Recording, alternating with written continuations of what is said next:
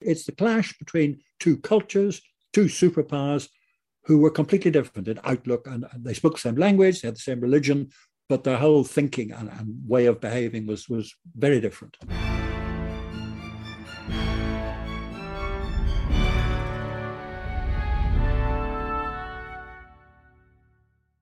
Hello and welcome to the Aspects of History podcast. My name's Oliver Webb Carter and I'm the editor, and today I'm taking you back to the ancient world and the 5th century BC and a clash between the two great city-states of Athens and Sparta. And I'm talking to Gordon Corrigan today, and he is making the argument that there are tipping points in history, and he's written a trilogy of books, the first two of which we're discussing today. Firstly, during the Peloponnesian War between Athens and Sparta and the Battle of Aegis Potami, which he pronounces Aegis Potami, just in case you're not sure which one's which during the chat. They're both the same. And he argues that we would be living in a completely different world had that gone the other way. We then go on to discuss the American Civil War, and again, a moment in that conflict, the Battle of Atlanta, gone another way. We could be living in a completely different world with two United States of America, not one. And so there are a few links that I'm going to put in the show notes that we discussed throughout. For the American Civil War, there's a very good documentary on this US Civil War by Ken Burns. It's called The American Civil War, and it used to be on Netflix, so I think it's moved, but I'm going to put a link in just to remind you. Try and hunt it out wherever you get your TV from. And then I'll also put a couple of links in for the Peloponnesian War. One is there's a great book that we mention by David Stuttard, all about Alcibiades. His book is called Nemesis. And then I'll, of course, link in all of Gordon's, the trilogy of books. And next week we go on to discuss a massive event, and that was the invasion of the Soviet Union by Nazi Germany. And again, another tipping point. Now, elsewhere at Aspects of History, it's Easter now. So I am putting on offer an Easter offer, which you can gift as well. We have our annual subscription of our magazine containing many great historians and historical fiction authors. Bernard Cornwell, Max Hastings to name but two. Margaret Macmillan, the great historian and recent giver of the Wreath Lectures. It's not that recent, it's 2018. And normally it is only at $9.99 for an annual subscription, but with the voucher code, which I've put in the show notes, it's history 50%. You'll get the annual subscription for only £5 for an entire year. I've also got a couple of articles that I thought would interest listeners. One is a longer read, London, Origins of a Modern City, by Leo Hollis, and it's very good on the history of London, and in particular Mary Davis, a woman from the 17th century who was treated very badly. And then another piece, we've got a very nice piece on Ukraine. It's called Souvenirs from Kiev. It's written by a Ukrainian American called Christina Luchik-Berger, and she's written a series of short stories around Ukraine. And I'll put that link in there too, because that's interesting. But enough of me banging on. I'm going to hand you over now to me talking with Gordon Corrigan, kicking off with the Peloponnesian War. I hope you enjoy the show.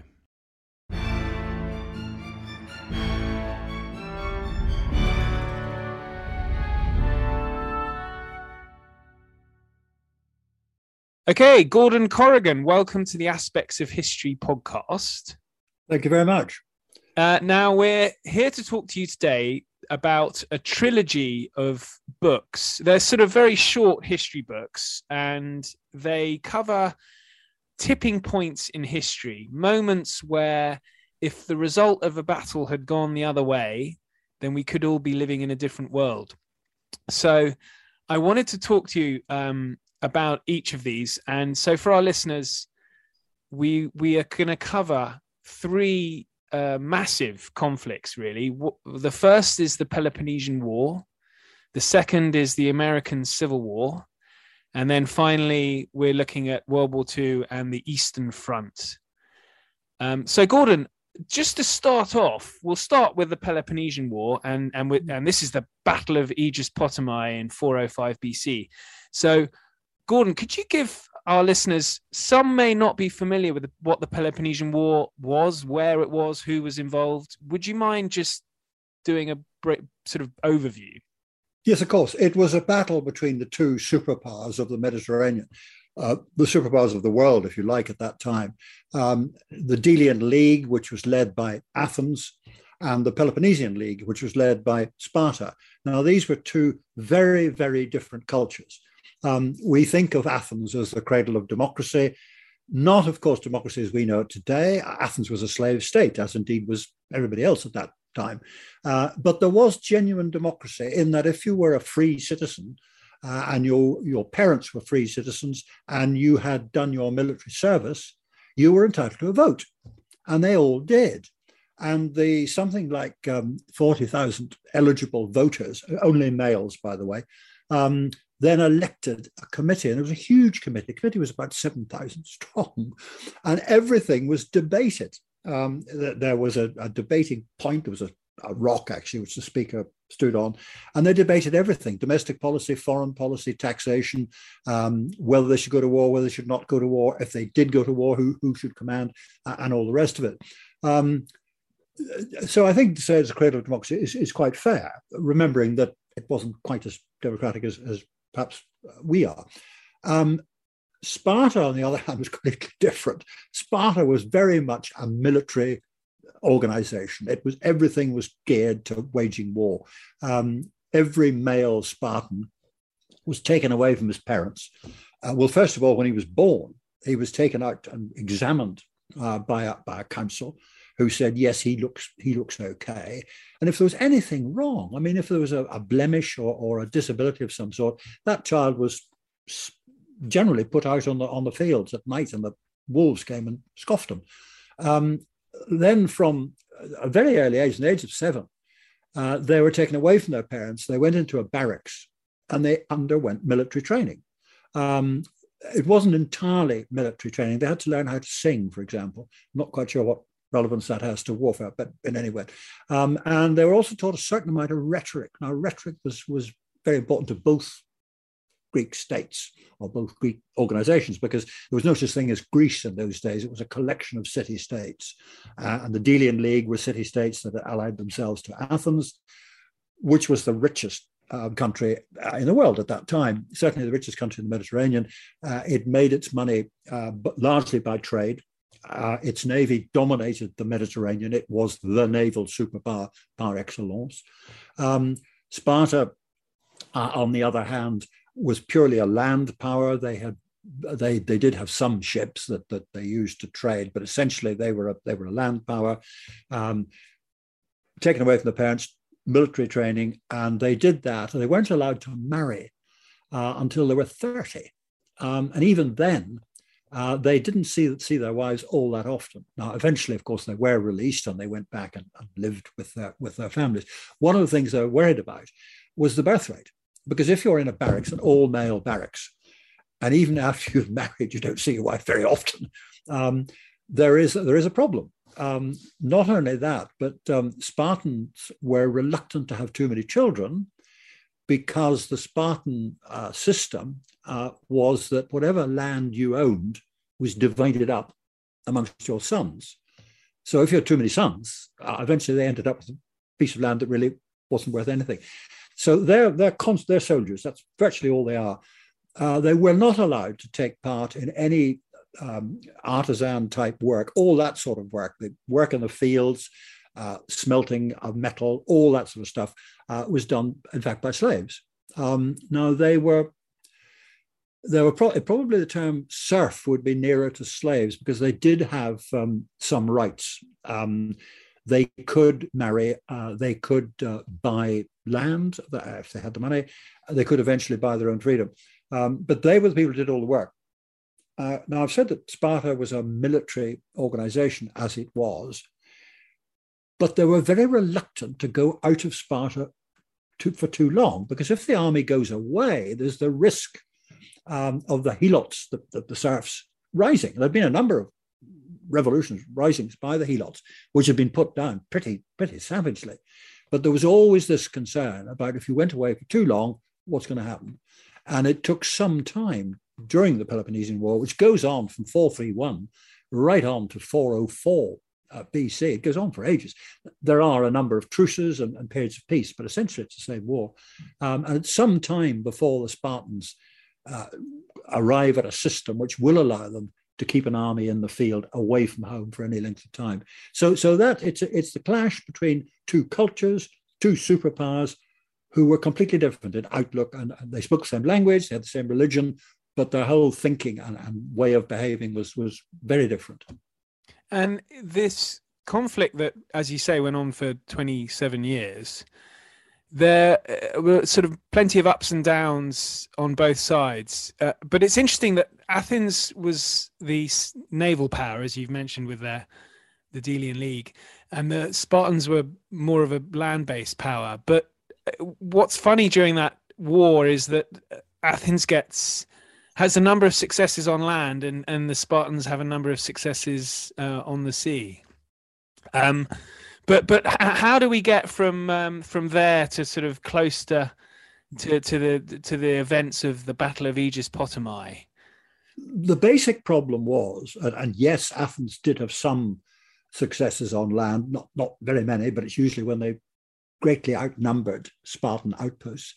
And it's quite a long time before the Spartans start having any success at sea. I mean, essentially, Sparta wins all the land battles, but they cannot win the war, because when the Athenians get a kicking, they pull back into Athens, which is a walled city, and the walls go all the way down to Piraeus, which is their port. So they've been beaten, back into Athens, sit there, resupplied through Piraeus by the Athenian navy, which rules the Mediterranean, and they can sit there until the Spartans get fed up and go home. And that happens time and time again. And it's not until it takes a rather long time that the Spartans come to the conclusion that actually, if you can't beat them, perhaps we'd better join them, and perhaps we'd better build a navy.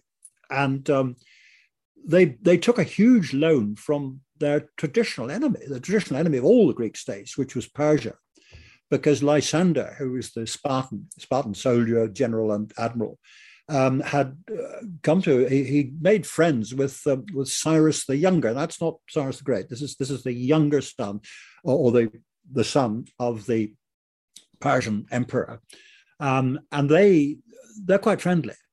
And Cyrus lends Lysander the money to build the fleet, and they need a huge amount of money.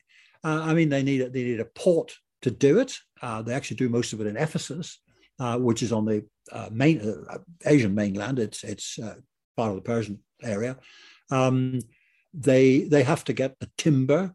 They have to get the metalsmiths to make the bronze, to make the various bits and pieces, rope walks to make the ropes, all the rest of building a fleet. And it takes them a long time. But eventually, they do build a fleet.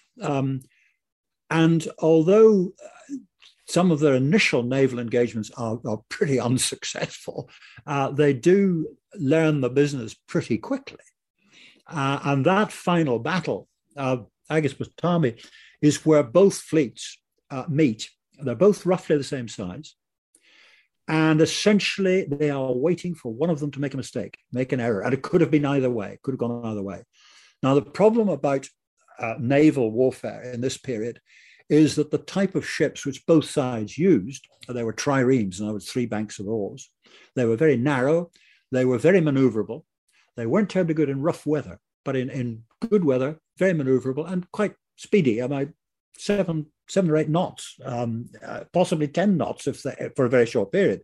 But there was only room on the ships for the crew. The crew was about 140 people in these 3 banks. And all you could carry was the chaps pulling their oars and huge quantities of water, because what they were doing was very, very thirsty. They couldn't sleep on the ship, and they didn't have room for rations. So every night, you carried your boat ashore. And if you've got a crew of 140, you can lift the thing up and carry it and you beach it. And then you either go and buy food or forage for food or take food and you sleep. And first thing in the morning, back into the water. So it was a question of which navy could be caught on the beach. And what actually happened was that the Spartans, this happens in the Dardanelles, and the Spartans are watching what happens. They've got OPs on the shore. They're watching what's going on. From the Athenian point of view, they think that if they send a small squadron, just a few ships, down the Dardanelles towards the ocean, that the Spartans will come out and attack it. And when they've done that, the rest of the Athenian fleet can come and take the Spartan fleet from the rear. The Spartans were just a bit too clever to fall for that one, and they didn't. And instead of going after this little squadron, they headed up the Dardanelles and they caught the Athenian fleet on the beach. So the battle actually happens on land, and they slaughter them. And what's important is that they slaughter the Athenian sailors, the experienced sailors, the experienced masters, the experienced navigators and whatnot, and they burn their ships. And they're citizens as well, aren't they? They're... Yeah. The non-Greeks, and there were some non-Greeks, are allowed to go free, but they kill the Greek citizens, the Athenian. Sorry, I keep using the word Greek. The Greek doesn't really have a meaning then. They kill the Athenians, and they then sail off to Athens. And the Athenians think, well, what's the problem? We'll just sit inside our walls and be resupplied. And eventually the word comes back that you aren't going to be resupplied, old chap, because you haven't got a navy anymore. And of course, Athens then ultimately has to surrender. And in the Spartans go, they destroy the walls. That's the end of democracy. We'll have none of this nonsense of people having a vote. You'll jolly well do what you're told. It's the end of the glory that was Greece.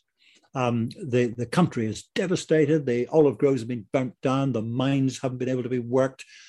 Buildings have been destroyed. The currency is worthless. Trade is dried up.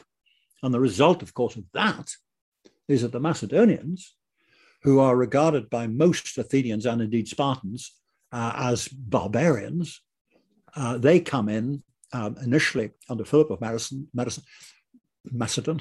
They conquer the whole of Greece except for Sparta. There is a tale, which may or may not be true, that when Philip said that if he had to attack Sparta, the result would be appalling if he had to attack them. And the Spartans apparently sent a message back saying, if. But that may or may not be true. And of course, under Alexander, Philip's son, Alexander the Great, as he became, then, of course, Sparta was conquered as well. And Alexander went east, as we know, couldn't get across the Indus, and eventually comes back and dies in Baghdad, I think, on the way back. Now, the point about Babylon, that... I think, yeah. Sorry, Babylon. You're absolutely right, Babylon. After a Beano of some proportions, apparently. Now, the point about that is that this allowed Rome to develop as ultimately the superpower. Had the Battle of Aegospotami gone the other way, which it terribly easily could have done, it was absolutely on a knife edge. Well, I was going to ask you just quickly on that. Had a character perhaps been listened to, who I get the sense, having read your book, Alcibiades is who I'm talking about here, who's this sort of rather, he's a terrible rogue, but he's a brilliant commander, and he's a very controversial figure in Athenian circles. Well, actually beyond, but he has an intervention just prior to the battle, which actually we should mention where it is. It's up at the Hellespont, isn't it? To the Dardanelles. Yeah. Yes. So Alcibiades makes an appearance, but I got the sense that you're not a huge fan of Alcibiades. Is that correct? Alcibiades was a complete bounder. He was a highly competent soldier, no question about that. He was enormously rich, a very rich family. Ultimately marries the daughter of another very rich man. he's a bit of a playboy as a youngster. He's terribly rich, very spoiled, doesn't care what damage he does to anybody because he's got the money. And then he realizes that actually what he wants is power. And there are two ways of getting power. One is in the assembly, of course, persuading the assembly of Greek Athenian citizens to vote for him, and also for cultivating the great men. And he does that very assiduously. He cultivates. Now, so he's an accepted Athenian, important person, important politically, and important militarily. And he was as a young officer, he showed a lot of courage in this war. Well, then there's the Peace of Nicaeus, as it's called, in 421 BC, so called because of the name of the Greek politician who negotiated it. And that treaty was supposed to last for 50 years. Now, you would have thought that everybody would welcome that. People who didn't welcome it were people whose property had been destroyed, and now they've got no chance of getting it back getting reparations from the Spartans, and the young men who haven't been able to show their prowess in battle. And Alcibiades hooks his wagon to the war party, and it is the war party that wins, and we're off to war again. He was then deputed by the assembly to lead an expedition to Sicily, where the Athenians were unwisely, in my view, widening the war. And the day before they were due to sail, there was some vandalism to statues of the gods in Athens. And initially people thought, well, it's just a few drunks coming home from the Athenian equivalent of the pub.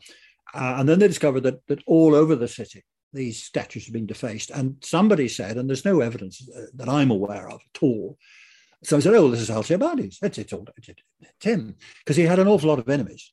I mean, inevitably, he'd on his crawl up the greasy pole, he'd made a lot of enemies. And he liked to drink. And he liked to drink. Mind you, most Greeks did, yes, but not spirits. I mean, basically it was wine they drank. But he, so he was told, right, you are going to be put on trial, but not until you finish the Sicilian campaign, which was really an extraordinary thing to say. Because when he got to Sicily, sometime later, a ship arrived from Athens saying, you're under arrest, old chap, and you're to come back to Athens to stand trial. And he said, certainly, yes, righto, Gov, or whatever they say, got in his ship. He said, I'll follow you back. And of course, he didn't elect it. And he then changed his coat, started working for the Spartans. And he fell out with the Spartans because he had a liaison with the wife of one of the kings. The Spartans had two kings. There was only one at this stage because the other one had been exiled. So that was that. So the Spartans are now after him. So he manages to worm his way back into Athenian good books again. But when he gives this warning, nobody believes him. Nobody trusts him. You know, he's a very good soldier, highly competent soldier. But who's he actually working for? Because he works for at one stage, he actually works for the Persians. And so he's constantly changing his coat. Nobody believes him. Nobody trusts him. And in fact, of course, he was assassinated after the war. He thought he was safe. He pushed off into Anatolia, but he was actually assassinated. So he's a fascinating character. He'd probably be very amusing company at a dinner party. I'm not sure you'd want him commanding your army because you wouldn't be quite sure which side he'd hook himself up to. Absolutely. Well, he makes a great appearance in Plato's Symposium, and there's a very good book recently by David Stuttard who's written all about Alcibiades called Nemesis, which I'll recommend to our listeners as well. I'll put a link in for that. Yeah, he's a fantastic character. So yes, so this battle, I guess your argument then is that had it gone the other way, we wouldn't be looking at we'd be looking at a sort of an Athenian 4th century as opposed to a Macedonian 4th century. Well, I think we would. And I think if it had gone the other way, Athens would have been able to resist if the Macedonian invasion even happened, because Philip of Macedon had said he would only invade if Athens was weak. And of course, Athens wouldn't have been, the walls would have still been there. Either the Macedonian invasion wouldn't have happened, or if it had happened, I think it would have been defeated. And Rome would go on being a Greek colony, or Greek-dominated colony in Italy, and we would be the subject of a Greek world and not a Roman world. I mean, currently we're the province of a Roman world. Our language, our religion, our ways of doing things is devolved from Rome. Now, if Athens had won, that sort of baby democracy, if you like, might have developed. Maybe the world would have developed into a sort of kind of more tolerant place. One doesn't know. I mean, I'm not a kind of gentler politics. It's possible. It's possible, isn't it? Certainly, Rome would not have developed into the superpower that she was, and of course, Alexander had gone east anyway. Perhaps if he'd gone west, it might have been different. But that's basically my argument. I mean, the great thing about this battle, this war, is we know an awful lot about it. Now, you might say, how can you possibly know anything that happened way back? But the contemporary sources exist. They're with us. They've survived, which a lot of sources didn't. I mean, Thucydides, he wrote a history of the war right up until 411. He died in 411. Xenophon then started in 411 and wrote the rest of the history. And they were there. They were there. People like Plutarch, writing much later, Plutarch's Lives, but he had access to sources that are now gone. We haven't seen them. So he writes about Lysander, the Greek admiral general who wins the battle against Ptolemais. And there are others who've succeeded. I mean, people say Herodotus is the father of history. I dispute that. I think Thucydides should be the father of history because Herodotus believed that the gods affected what happens. Thucydides says what happens is due to the actions of men, has nothing to do with the gods, which actually is quite a brave thing to say in those days. But as I say, these Aristophanes, who didn't really write much about the war, but he tells us a lot about contemporary life in Athens. I mean, he gets away with things that you'd get locked up for now. I mean, he's constantly satirizing politicians, rulers, generals. He keeps saying the war is a waste of time. He's very influential even now, Gordon. The Lysistrata and the suspension of sex for the men folk has been mentioned by many feminists now as a potential strategy. It never actually happened, but that's what he said. He said, "Look, girls, give up. Don't give your men any sex, and the war will stop." That was never actually going to happen, but it was intended as a satirical thing. But, it still is good. Well, I was interested in. We'll move on to the Civil War soon because we've got a lot to get through. But I was interested because there are a number of battles in that involving Athens in the 5th century that one could, and even a little bit later, one could see a sort of a different world. For example, the Battle of Marathon in 490 BC when the Persians invaded Athens. Could that have snuffed democracy out, do you think, before it even... I think actually it's quite interesting because the two Persian invasions, now you would have thought that the Persian steamroller has got to win. I mean, it's bound to. But you've got much smaller people, and this is where the Athenians and the Spartans do actually cooperate against the external enemy. You've got a very small little nation, but determined to defend its own territory against an external foe, which is much bigger, but possibly not quite the same motivation. Now, there are analogies to what's happening now there. On both occasions, and I think the Persians simply thought, if we keep going, we will win, but what's the point? It's not worth the candle. So I mean, that is what happened. That was the last time the Persians tried to invade Europe. And it was a time when Athens and Sparta, well, not so much on the first invasion, but certainly on the second, but Athens and Sparta cooperated. So they were capable of cooperating against an external enemy. And once, of course, the final second Persian invasion had been defeated, then they revert to squabbling amongst themselves. That was always the challenge of those city-states, wasn't it? They could never always arguing. There's and then finally I was looking at the Battle of Chaeronea in 338 BC, when you have Philip and Alexander on his left wing, I think, up against the Athenians and the Thebans. Had that gone the other way and the Athenians and Thebans won, where would we be? Then that might have been the end of Alexander's empire.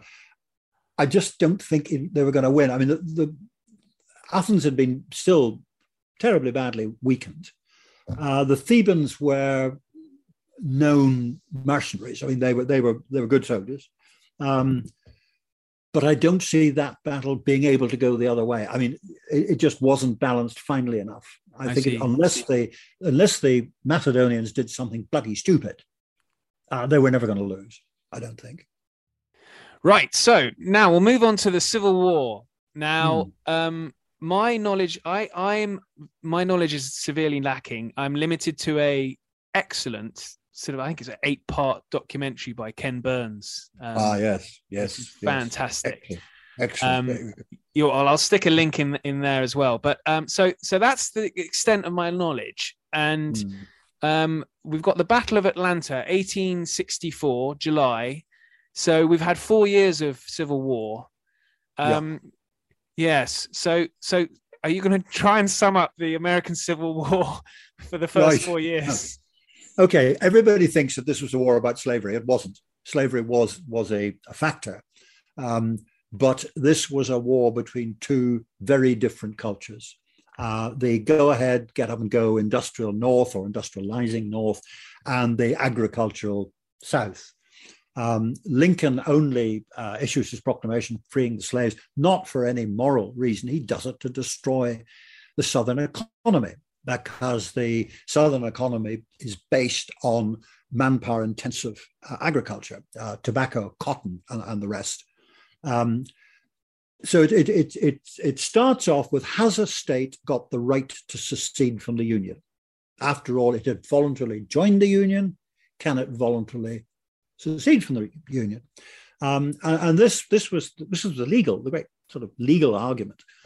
And for quite some time, even with states removing themselves from the Union, it need not have ended in war.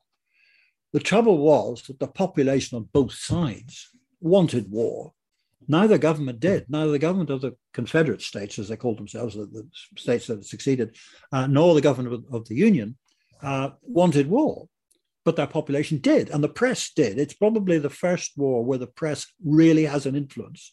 And so they found themselves at war. I mean, Fort Sumter is always said to be the first shot. And the problem that the Union had was that the South was over 1,000 miles from north to south. And the deeper the Union armies got into the South, the more difficult it was to resupply them, and the more likely they were to have their lines of communication cut off. The South didn't have to win the war. They just had to avoid losing it. And there are a lot of battles. The better generals initially were on the side of the South. Sorry to interrupt you, Gordon. Does that, when you say the South didn't have to lose it, didn't have to win it, they just didn't need to lose it, does that mean that they basically had to operate a defensive? Yes, that is what initially Jefferson Davis and a number of his generals wanted to do. They said, look, let the Union come in, and we'll give up ground. And when they have come so far in, we'll cut off their lines of communication and we'll starve them out. Now, that would have made a lot of sense. I mean, that was a sensible war policy, given the population of the North was far greater than it was of the South. The assets of the North, railways, factories, and the rest, much greater than what was available to the South. So that would have been a sensible policy. Unfortunately, it's not what the people of the South wanted. They wanted to go in and sock these awful Northerners. The war of Northern aggression. Well, yeah, I mean, I well remember when I was a company commander at Sandhurst, we had an academic from the University of Southern Mississippi who was on a sort of attachment, and we thought that he's the obvious chap to teach the American Civil War, till we discovered that about halfway through he was teaching the War of Northern Aggression. So we had to say, right, sorry, you're off. put in a Brit who could, Yeah, my brother-in-law is from Alabama, and he jokingly calls it the War of Northern Aggression. Yeah, that's what they call it. Yes, and I mean it's still there. Those fault lines are still there. I mean, you've been reading. I mean, as you know, very recently, there's a campaign to remove the statues of indeed generals and all that sort of thing. So there's no question that the best general on either side was Robert E. Lee. Robert E. Lee was a Virginian. Virginia, of course, seceded.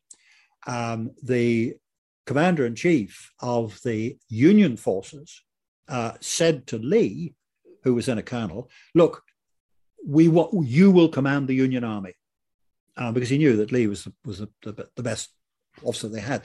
And Lee said, no, I have to go with my state. I mean, one forgets that loyalty was very local in those days. I mean, there were people who thought, were citizens of America, the United States, but an awful lot of people saw their main loyalty being to their state. And a lot of officers in the Army of the United States were from the South, because traditionally that's what young men who didn't inherit the plantation or didn't inherit the land, that's what they did. They became officers. It was sort of Prussia or East Prussia or Ireland equivalent of, if you like. And so initially, the really good guys were in the South.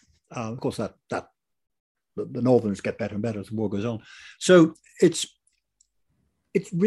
pretty indecisive for those first few years, and it's not until the Union realize that what they've got to do is strangle the South. They've got to get control of the Mississippi, the river. Now that cuts the South in two, and they managed to do that.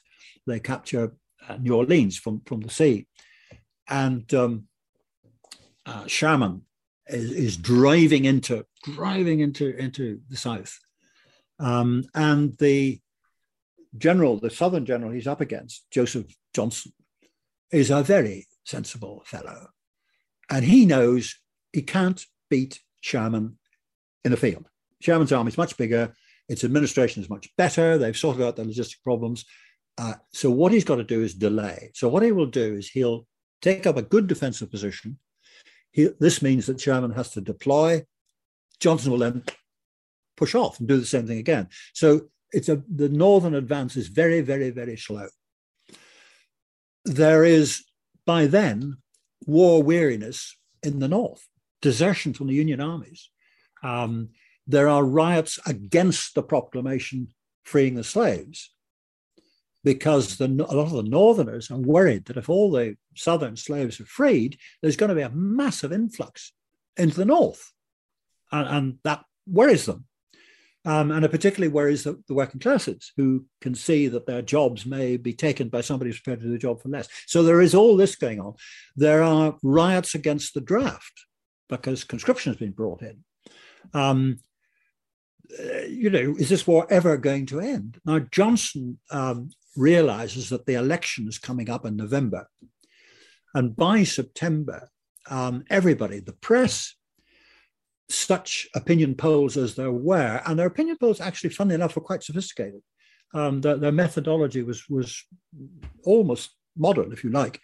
And they all said, Lincoln's going to lose the election because he's running for his second term. The Democrat opponent is a chap called McClellan, who'd been sacked. He was a Northern general and turned out to be totally incompetent. But was he totally incompetent? Because he was he didn't want to face the Union, the Confederate troops head on, did he? He was very reluctant to go into battle because I'm probably being very kind to him, but he didn't want to waste his men, did he? Well, no, but he's constantly thinking that the Southern armies are far bigger and far more powerful than they actually are. And Lincoln keeps saying, get on with it, and he won't. There were loads of opportunities where he could have led an offensive And he didn't. Well, the one occasion he does, he gets beaten. But no, I would describe him as incompetent. If he was one of mine, I would sack him. No question about that. So the election, of course, coming up in November, presidential election. Everybody says McClellan will win in a canter. He will trot up. And even Lincoln himself says, he's on record as saying, I cannot win this election. I'm going to lose this election. And there are problems with his wife, who's run up enormous debts, and she's trying to persuade people to lend her money to pay them off, because she thinks if we lose the election, then all the people we owe money to are going to close in, et cetera, et cetera, et cetera. So when Johnson eventually, having delayed Sherman, pulls into Atlanta, all he's got to do is sit there, defend it, which he can easily do. Atlanta was a good defensive position to be in, and wait for the election in November.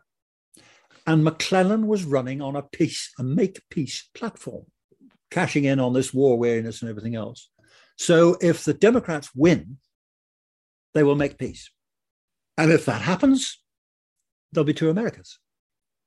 And one cannot ever see them ever actually uniting again. Anyway, Johnson knows that, so he's got to stay in Atlanta. And he resists. Occasionally, some of his younger officers say, let's go out and have a crack at Sherman. He says, no, we cannot take him on in the open field, but we can defend. And all we got to do is sit here and wait till the election in November. And he falls out with Jefferson Davis, who's the president of the Confederacy. Now, Jefferson Davis had been a minister of the Union government, maybe the Secretary of Defense. He wasn't a fool, but he was a very sensitive soul. And he'd had a stupid argument with Johnson. Johnson was being very stupid. And the argument was one of seniority. Johnson is saying, look, when we all came south, when we were all in the Union Army, I was senior to Lee. But you made Lee a full general before me, and I should actually be senior to Lee. It was a silly, stupid, pointless argument. They were all full generals. The Union didn't promote anybody above lieutenant general, but the Confederacy had full generals. They were all full generals. They're all getting the same pay, if that mattered. They all had the same influence. They're all commanding armies. But Johnson thinks he should be senior. And Jefferson eventually gets fed up with this letters that he's writing in saying, what about my seniority? And he sacks him. And he puts in Hood, John B. Hood.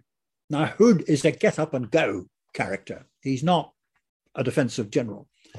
And he thinks he'll have a crack at Sherman. So he sends a large portion of his army out of Atlanta to try and get behind Sherman.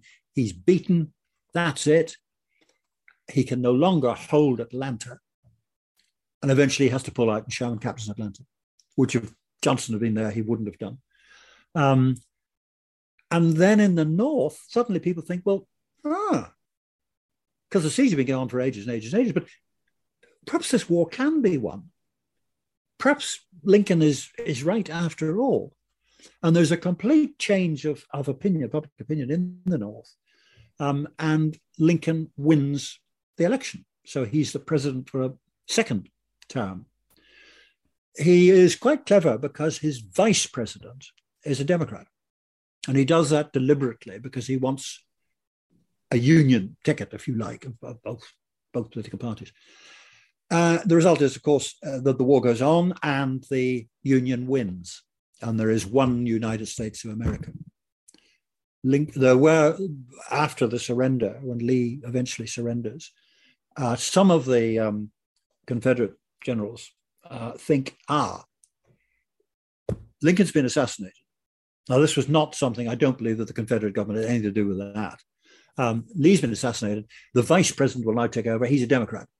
So if we can just hang on, don't surrender, then things will change. Of course, they didn't, because the vice president stuck with the same policies as Lincoln. So we've got one United States of America. Had Jefferson not sacked Joseph Johnson, it is my view that he would have held there the election would have come along, and I think it's reasonable to say that McClellan would have won. And their manifesto, the Democrats' manifesto, was make peace. And McClellan himself wanted to pursue the war, didn't he? He personally did, but his party wouldn't wear it. So he had to sign up to the party's manifesto. Yes, he thought that they should go on with the war, but that was not the view of the party and the caucus, which put him up as their candidate. And he, of course, then had to go along with the policy of the party, if you like. Yes, he did. He wanted the war to go on, but he wouldn't have been able to.